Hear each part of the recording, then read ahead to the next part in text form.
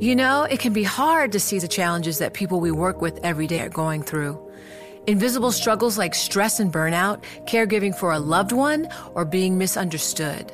But insight, awareness, and empathy will help us better see the issues they're dealing with. And that can make us and our companies healthier too. I'm Holly Robinson Peete. Join us on The Visibility Gap, a new podcast presented by Cigna Healthcare. Download it wherever you get your podcasts. You know success when you see it. Or you think you do. The people in the spotlight. But what about those small business masterminds who succeed at making their money work harder? They do that by having a business bank account with QuickBooks Money, which now earns 5% annual percentage yield. Making your money work as hard as you do? That's how you business differently. Learn more about QuickBooks Money at quickbooks.com/5APY. Banking services provided by Green Dot Bank. Member FDIC. Only funds and envelopes earn APY. APY can change at any time. Unending pandemic. Global anxiety, travel restrictions. Perfect time to start an airline. David Neeleman, airline savant, think JetBlue, and perpetual optimist, is at it again with a new budget carrier called Breeze. By Drake Bennett. Among the strong and freely offered opinions of David Neeleman, America's most successful living airline entrepreneur, is that the world has largely overreacted to COVID-19. I think people who wear masks outside when they're social distance are complete morons, he says. Double maskers drive him particularly nuts. I just want to go up and shake them and go, "What the F is wrong with you?" On the sunny March day when we met, in an indifferently furnished office suite in Darien, Connecticut, Neeleman did have a mask with him.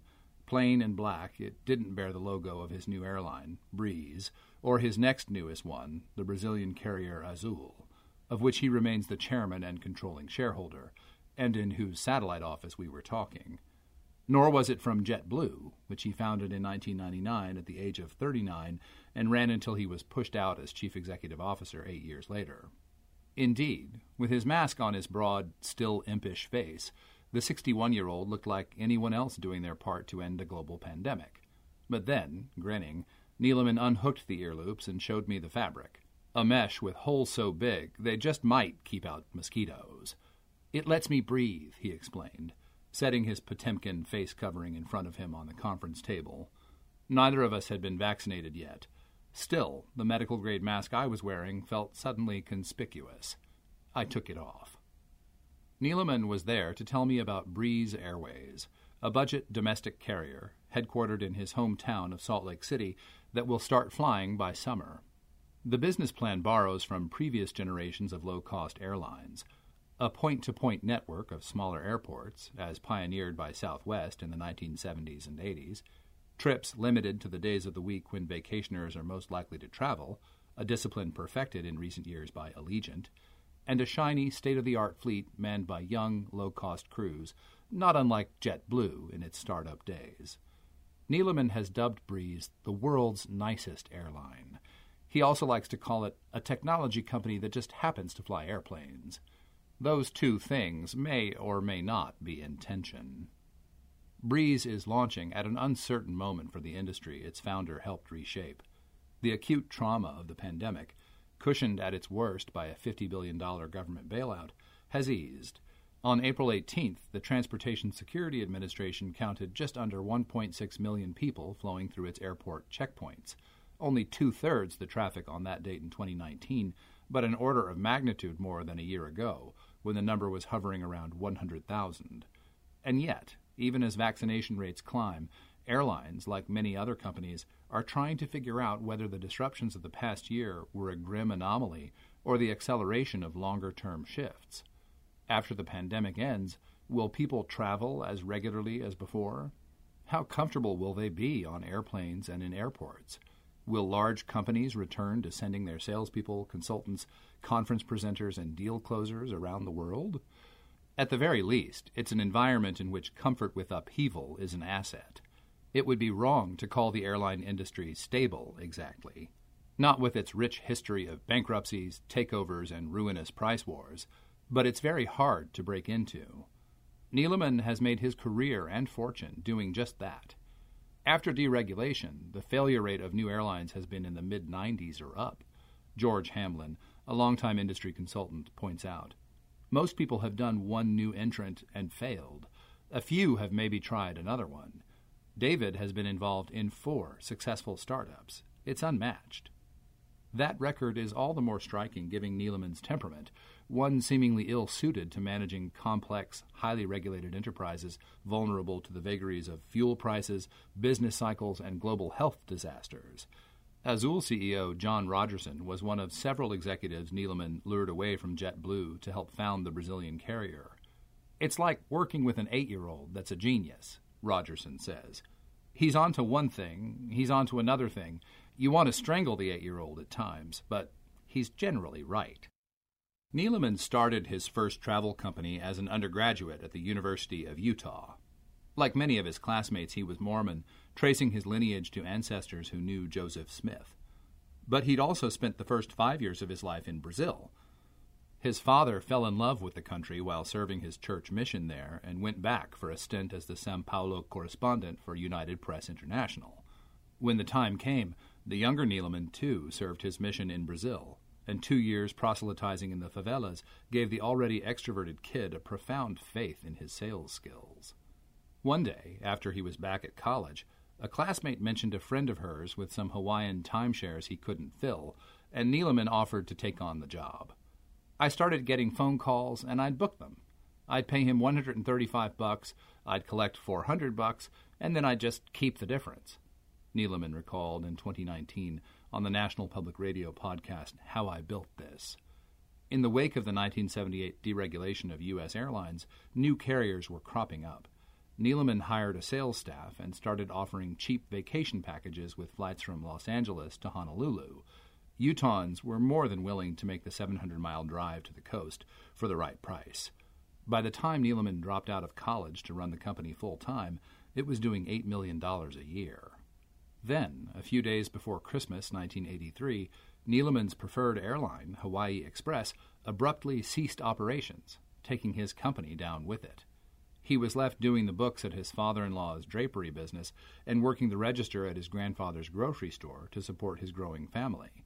His rise and fall, though, had caught the attention of a successful Salt Lake City travel agent named June Morris. When he finally returned her phone call, "I didn't want to be in the travel business anymore," he told me. She cajoled him into coming to help her run her company. Soon the two were filling weekly charter flights straight from Salt Lake City to Honolulu on an old Douglas DC-8. Rather than have the plane sit idle the rest of the week, they added flights to Los Angeles, too. Within a few years, Morris Air Services and its growing fleet were ferrying passengers all over the American West and as far north as Alaska. They had a contract with the church, so they were flying out all these Mormons going on missions, remembers Michael Lazarus, whose private equity firm, Weston Presidio, backed Neeleman and Morris. They were also flying in all the ski bums in weather where Southwest would not. The business was very, very profitable. In 1992, the charter service got its operating certificate and became a scheduled carrier. It was the first in the business to allow passengers to fly without an actual paper ticket. A year later, Southwest bought the airline for $129 million. Neeleman made $24 million and found himself working for his idol, Herb Kelleher, one of the most revered founders and CEOs in modern aviation. Kelleher died in 2019. Neeleman often talks about having attention deficit disorder and the ways it's shaped his life. He credits his short attention span for some of his best-known ideas, like JetBlue's seatback screens showing live television. "I really wanted something that could keep you occupied." And he blames it for his difficulties in traditional workplaces. Whatever the cause, at Southwest he gave the impression of someone trying to shake up a company already considered the best run in the industry. He would sit in meetings of the Executive Planning Committee, writing notes to himself to remind him to keep his mouth shut, then helplessly blurt out something. After 5 months, in May 1994, Kelleher took him to lunch and fired him. "He reached across the table and held my hands," Neeleman recalled on How I Built This. "I was crying, and he said, 'It's just not going to work. Everybody, even the people who are your biggest supporters, said you've got to go.'" For the next couple years, Lazarus, who was based in San Francisco, visited Salt Lake City regularly to see what Neeleman was up to. Despite a 5-year non-compete agreement from Southwest that kept him out of the U.S. airline industry, he was up to a lot. Neeleman founded a company called Open Skies, later Navitaire, which lucratively commercialized Morris Air's electronic ticketing system, and he helped start WestJet Airlines, a Canadian budget carrier that would become the country's second largest. All along, though, he was plotting his return to America's skies. One morning at a coffee shop in downtown Salt Lake, he told Lazarus his plan. "We're going to bring humanity back to air travel," he announced. The key, he said, was to fly out of New York City. Lazarus asked why. Neeleman glanced theatrically over his shoulder, leaned in, and delivered the punchline. "That's where all the people live." Domestic air travel out of New York was almost entirely reliant at that time on LaGuardia, an overburdened airport only desultorily upgraded since the days when it served Pan Am seaplanes. Delays were endemic, and the scarcity of landing slots allowed legacy carriers such as U.S. Airways and Delta to keep budget airlines out. Fares in and out of New York were some of the highest in the country. John F. Kennedy International Airport was bigger, but farther from Manhattan, the distance exacerbated by soul-crushing traffic. As a result, it was used almost exclusively for overseas flights. Its terminals and gates were silent much of the day. Neeleman, who'd enticed people to drive 10 hours for a cheap flight to Hawaii, figured he could get them to an airport in southern Queens. Lazarus helped Neeleman raise an unprecedented $130 million for the startup airline and came on as chairman. There were talks with Richard Branson, ultimately fruitless, about being part of his Virgin Group. Neeleman and his wife moved east with their 9 children to Connecticut, where they built a gabled estate out of stone brought from Utah. Up until then, most U.S. carriers flew Boeings, but Neeleman became convinced that the electronic control systems of the planes made by Airbus, Boeing's bitter European rival, made them safer. He ordered 25 fuel-efficient new Airbus A320s, with an option for 50 more. The Boeing sales executive he hired away to outfit the fleet found a company that could broadcast satellite TV on planes. For years, legacy airlines had been stripping amenities from economy class, even as they competed to lavish more luxuries on business and first-class travelers. Southwest leaned into its frugality, offering peanuts, and only peanuts, to flyers to remind them how little they'd paid for their seats. This new airline would be different. "We told the world we were building a company that brought humanity back to the skies," remembers Amy Curtis McIntyre, the startup's marketing chief. "Behind closed doors, we just said, let's make coach suck less." Within 6 months of its first flight, on February 11, 2000, from JFK to Fort Lauderdale, JetBlue was profitable. News stories enthused about the fares, the TVs, the extra legroom, the leather seats, the unlimited bags of heirloom blue potato chips handed out instead of meals. The stories usually mentioned Neeleman himself, sitting in the last row when he flew and walking the aisle to ask everyone about their flight. Even September 11th barely slowed the momentum.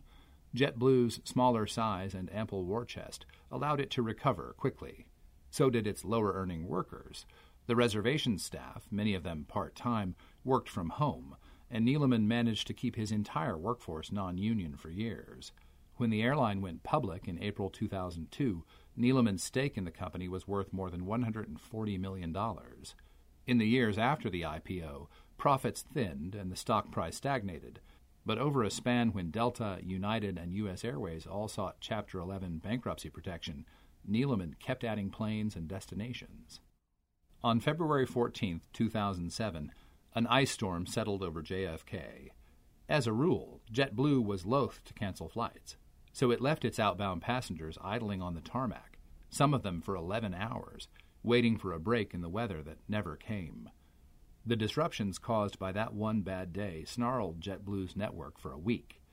Unlike its competitors, the airline didn't yet allow customers to rebook online, and as cancellations mounted, the phone lines were overwhelmed. The software used to assign crews to their rescheduled flights glitched, and there turned out to be no system for tracking lost bags, which collected in ceiling-high piles among the marooned passengers.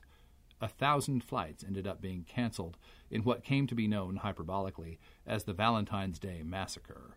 "This will be an aberration," Neeleman said in an apology posted on YouTube. because we are going to make some major changes in our organization to make sure it doesn't happen again. 3 months later, the board asked Neeleman to step down as CEO. It took me years to get over that, he says. It's not clear that he entirely has. David Barger, Neeleman's longtime lieutenant and chief operating officer, took his place. The guy that was in charge of operations, they hired him to be the CEO, Neeleman said to me in Darien, which was ridiculous. Since then, Neeleman has found some measure of vindication overseas. He'd always maintained a connection to Brazil, buying planes made by its Embraer aerospace conglomerate for JetBlue. The air industry there had long been dominated by two carriers, TAM Linhas, now LATAM Airlines, and Gol Linhas, with the high prices and limited service that economists would predict from a duopoly. Airports built all over Brazil by the Cold War-era junta sat unused. Multi-day bus trips were the only way to get to much of the sprawling country. Laws against foreign ownership of airlines complicated efforts for competition. Brazil, Neeleman remembers thinking, was like the U.S. in the 1960s, its airline industry still placidly undisrupted. With his Brazilian citizenship and fluent Portuguese, his fortune, and his experienced, loyal band of airline veterans, he found it an irresistible target. Today, Azul, blue in Portuguese, serves 118 cities. Last year, the users of TripAdvisor anointed it the best airline in the world, and before the pandemic, it was one of the most profitable. As Neeleman can't resist pointing out, Azul's 30% market share in Brazil is 6 times JetBlue's in the U.S. When Azul went public in 2017, it issued 2 classes of stock. Neeleman made sure to retain a majority of the voting shares, ensuring that the board can never wrest control away from him. Building off of his foothold in the Portuguese-speaking world, in 2015, Neeleman led a consortium that ended up buying almost half of TAP Air Portugal, replacing its aging fleet with new Airbuses and quadrupling the number of U.S. cities it served. The formerly state-owned airline helped attract a new generation of American travelers to Lisbon. Neeleman's group had almost finalized a deal to sell the company to Lufthansa when the pandemic brought global air travel to a halt. The drop in Azul's stock price over the past year has cost Neeleman tens of millions of dollars. The pandemic also pushed him to delay the launch of Breeze, which he'd planned to fund with some of the $250 million he says he would have made from the TAP sale. When TAP's value collapsed, so did the deal, and the airline ended up renationalized. The way Neeleman sees it, much of this could have been avoided, and with more time at home, he has, like many of us, found an outlet for his frustrations on social media. Last March, his previously dormant Twitter account sprang to life. There were news stories and charts from Sweden, where public health authorities eschewed the broader lockdowns instituted elsewhere in Europe. No worries about a second wave, Neeleman tweeted about the country last May. He posted praise of Republican governors such as Florida's Ron DeSantis and South Dakota's Kristi Noem, who were particularly aggressive about keeping their states open. President Noem, he tweeted in July. He castigated Anthony Fauci, celebrated vaccine breakthroughs, and shared a YouTube video contending that masks don't work. There's overwhelming evidence that they do. He also touted the work of John Ioannidis, a renowned medical researcher who'd co-authored a study suggesting the disease was much milder than previously thought. First published in April without peer review, the paper was later revised in response to heavy criticism. In May, BuzzFeed News reported that Neeleman had donated $5,000 to help fund the study and had exchanged emails with the researchers about how to sharpen their conclusions. Neeleman, who freely admits the donation, says the implication that he in any way directed the findings is the most absurd thing ever written. During our maskless chat, I asked Neeleman about Sweden. Last fall and winter, the country did have a second wave. It's seen a far higher death toll than its Nordic neighbors, even as its economy has done no better. Neeleman counters that Sweden's COVID numbers still compare favorably with those in some wealthy northern European countries that pursued harsher strategies. He mentions Belgium. But there's a philosophical point he wants to make, too. I think there's a social benefit to being free and saying, I'm responsible for me, he says. He points to his own parents. We had them wear masks, and we wore masks, and we kept socially distanced. If they wanted to come to a family party, they'd be in the car, and people would come out and see them. Neither got sick. Neeleman and I didn't infect each other either. Overall, though, his family's infection rate has been high. Divorced from his second wife, Neeleman spent the pandemic in his slopeside house above Salt Lake City in the luxury ski resort of Deer Valley. This winter, he would ski out his door when he felt like it and do a few runs between calls. He saw his children often, along with his growing brood of grandchildren, and the clan spent much of the past year boating, skiing, and, apparently, giving each other COVID. All my kids pretty well have had it, and I've been around them nonstop, he says. I don't know if I've had it. All of the cases were mild. There could be worse times to start an airline than the last chapter of a pandemic, if that's in fact where we are. When Neeleman started putting together the team and the money for Breeze, he ended up raising money from 2 Salt Lake City private equity firms. The airline industry faced a skilled labor shortage, particularly of pilots.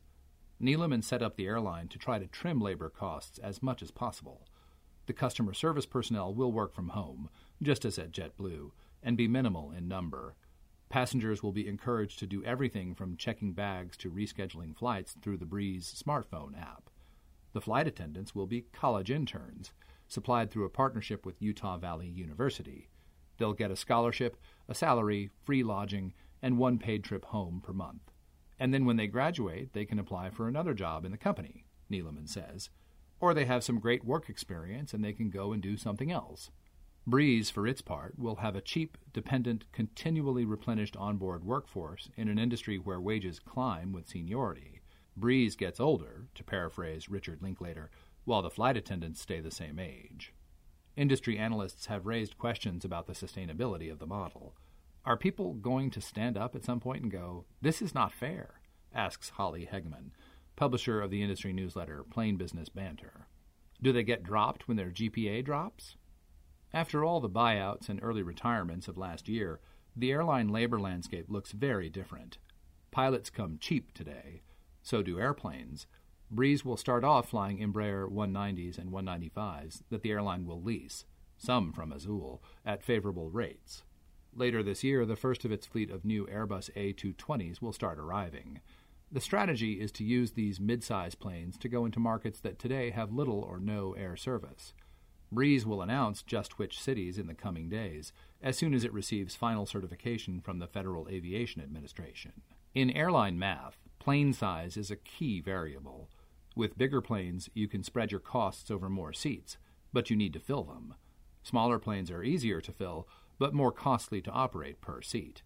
It's just kind of a natural curve, says Lucas Johnson, Breeze's chief commercial officer and architect of its route strategy. In today's domestic market, he argues, there's opportunity in the size gap between smaller regional jets, mostly flown for legacy airlines, and the larger planes that make up Southwest's and Allegiant's fleets. At the same time, with lucrative business travelers still in short supply, existing airlines may be particularly loath to lose the more cost-conscious leisure and VFR, visiting friends and relatives, travelers Breeze is focusing on. Another budget carrier, Avelo Airlines, will also start flying this spring. Its CEO is one of Allegiant's founders. And in a fare war, Breeze could be at a disadvantage, as competitors with bigger planes and more seats might more easily absorb the losses from extra-low fares.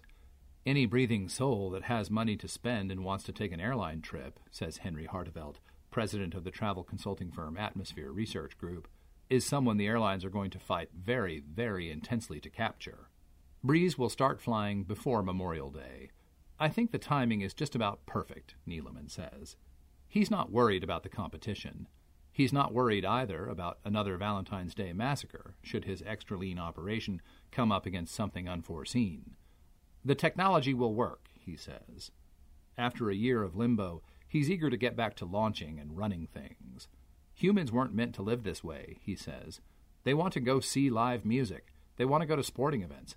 They want to travel. And there's risks inherent in living life. Earlier this month, as preparations for Breeze ramped up, Neeleman got married again. He doesn't see downside, says Rogerson, Azul's CEO. He kind of wills his way into his own reality, and a lot of times David lives in his own reality. It's a trait that serial entrepreneurship tends to select for. Epidemiology, on the other hand, does not. The people who have worked closest with him forever, says McIntyre, who's a brand advisor for Breeze, always say that the most inspiring and frustrating thing about him is his ability to oversimplify. He oversimplifies, which leads him to the possibilities. You're the frustrated, stressed-out maniac going, "It doesn't work that way." And then, all of a sudden, you're doing it. With Peter Robeson, Mary Schlangenstein, and Justin Bachman. It can be hard to see the challenges that people we work with every day are going through. I'm Holly Robinson Peete. Join us on The Visibility Gap, a new podcast presented by Cigna Healthcare. Download it wherever you get your podcasts. Join Bloomberg in San Francisco or virtually on May 7th for The Future Investor, Data-Powered Transformations. This 2024 event series will examine how data is not only playing a pivotal role in investment decisions, but serves as a driving force behind the construction of innovative, investable enterprises. This series is proudly sponsored by Invesco QQQ. Register at BloombergLive.com/futureinvestor/radio.